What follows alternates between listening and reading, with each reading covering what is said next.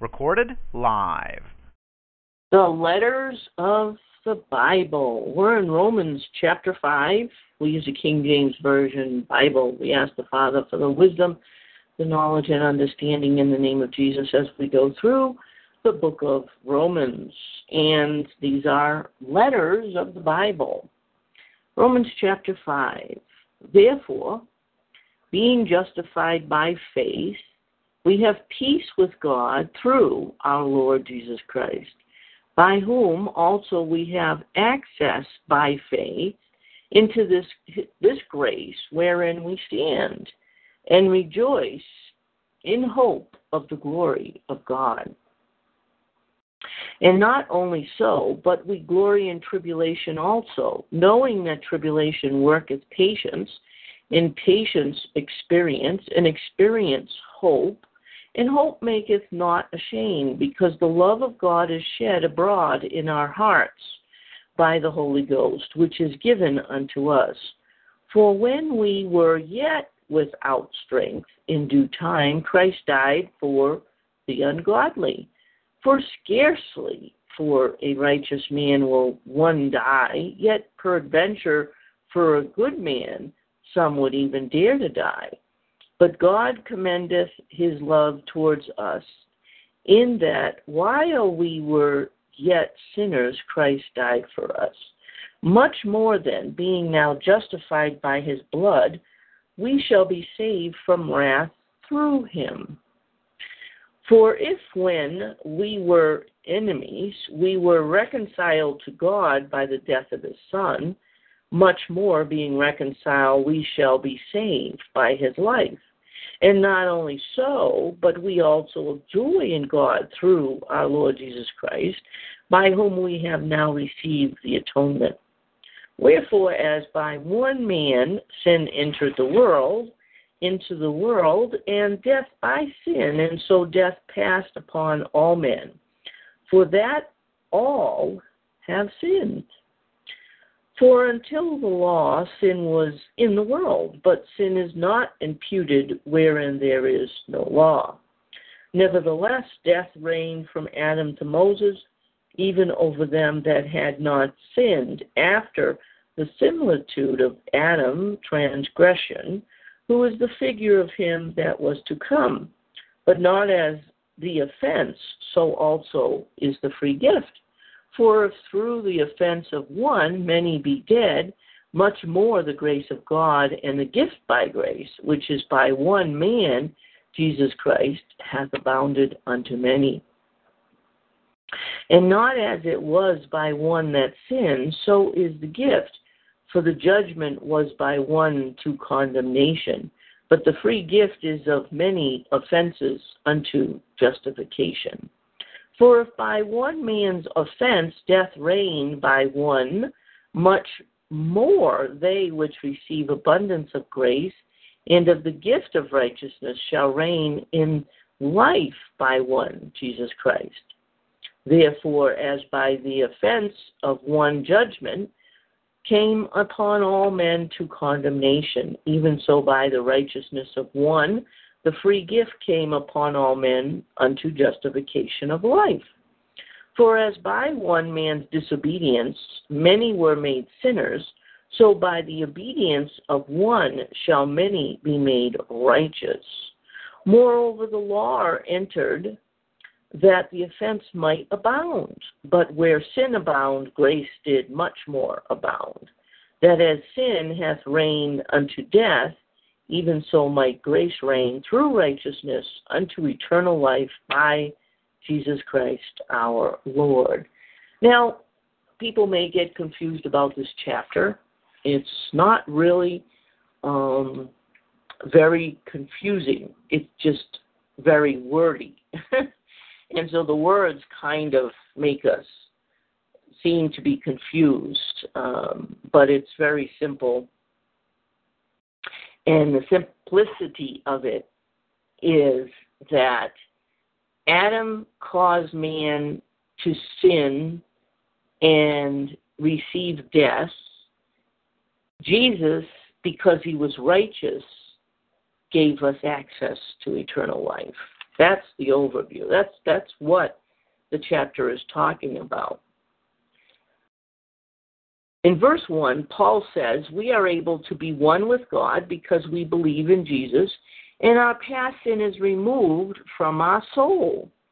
In verse 2, because we believe in Jesus, we have access to the unmerited favor of God.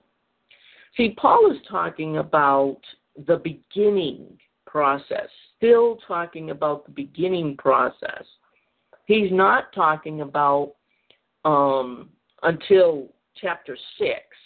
6, he starts going into how we're supposed to act after we become a part of the body of Christ. But up until chapter 6, Paul is talking about getting into the body of Christ. Paul says we are joyful in verse 3 that we are put under pressure as believers, because the more pressure we endure, the more we learn to cheerfully endure whatever happens on earth. I don't know too many believers that really want pressure and tribulation and things going wrong. But Paul says it's joy to go through that kind of stuff. And I agree with Paul, absolutely. And as you endure it and go through it and keep your faith and trust in God, you know, things will work out. That your faith gets built and you're cheerfully enduring to the end because you got through the first one. Hey, I made it through, and then the next one, and the next one, and you know you're going to make it through because God is going to get you help to help you. Pressure, tribulation, testing comes from our error. And so we need to understand God's trying to teach us through this process. Verse 4 says, Paul says, as we go through these things, it is purifying us, and this makes us grow in confidence. Sure does. We will grow in confidence as we go through these pressures and things that happen. Verse 5, Paul says our confidence makes us know we have nothing to be ashamed about because we have the love of God, which we experience the love of God through the Holy Spirit, which we have received. And so Paul is talking to those that are a part of the body of Christ. A person can only experience the love of God, through their spirit, which is in communication with the Spirit of God. We experience all this because the Messiah of God died for those that could care less about God. So that's why we have access to the Holy Spirit. Now Paul is explaining how extraordinary this is on what happened and what Jesus did for us. Verse 7 says, it is rare that a human would die for a regular human, just anybody, but for a righteous human, they may die for them. But God showed us in verse 8 the world, his love of the world, by having the Messiah die for the world, even though humans are sinners. You see, God loved the humans. And so he knew they were sinners. And so he sent Jesus to die for our sins, even while we were yet sinners. So you don't have to become perfect to become a part of the kingdom of heaven. Paul says even more than the point that we are made innocent because we believe in his blood that he shed, but those that believe in Jesus will be protected from the wrath of God that is to come. So it's important to understand that we know there's a wrath coming, and Paul is saying as long as you keep believing in Jesus, that you are going to be spared from the wrath to come. Verse 10 says, Paul says that it is amazing what the death of Jesus did for us. It brought us back to God. But when Jesus overcame death, we are protected from the second death also. Verse 11, Paul says we are joyful because we have received restoration through Jesus, the Messiah, and of course, this was God's plan. Verse 12 says, because of Adam, sin was brought into the world. Because we sin, guess what? We must die. So, verse 13 says, when there is no law, there is no sin. Yet death reigned from Adam to Moses. Adam died and Moses died, and those that lived before the law was given to Moses died, including Moses.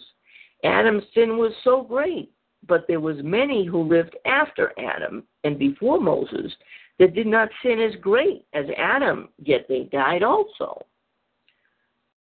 Jesus was made from the same stuff as Adam was. It means human, okay? Adam caused everyone that died after his sin to die. The free gift of God is also given to many because of Jesus, the Messiah. In verse 16, Paul tells us that Adam brought one thing to earth, and that was death.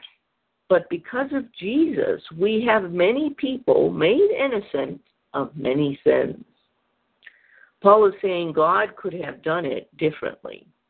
You see, the only thing Adam gave us was death, but what Jesus gave us was the blood that covered all the different types of sins.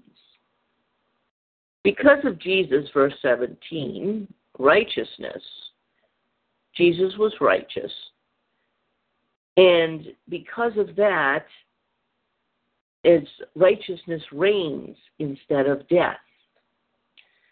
Adam, verse 18, sums it up. Adam caused death. Jesus brought righteousness. 19, Adam was disobedient, so people were sinners.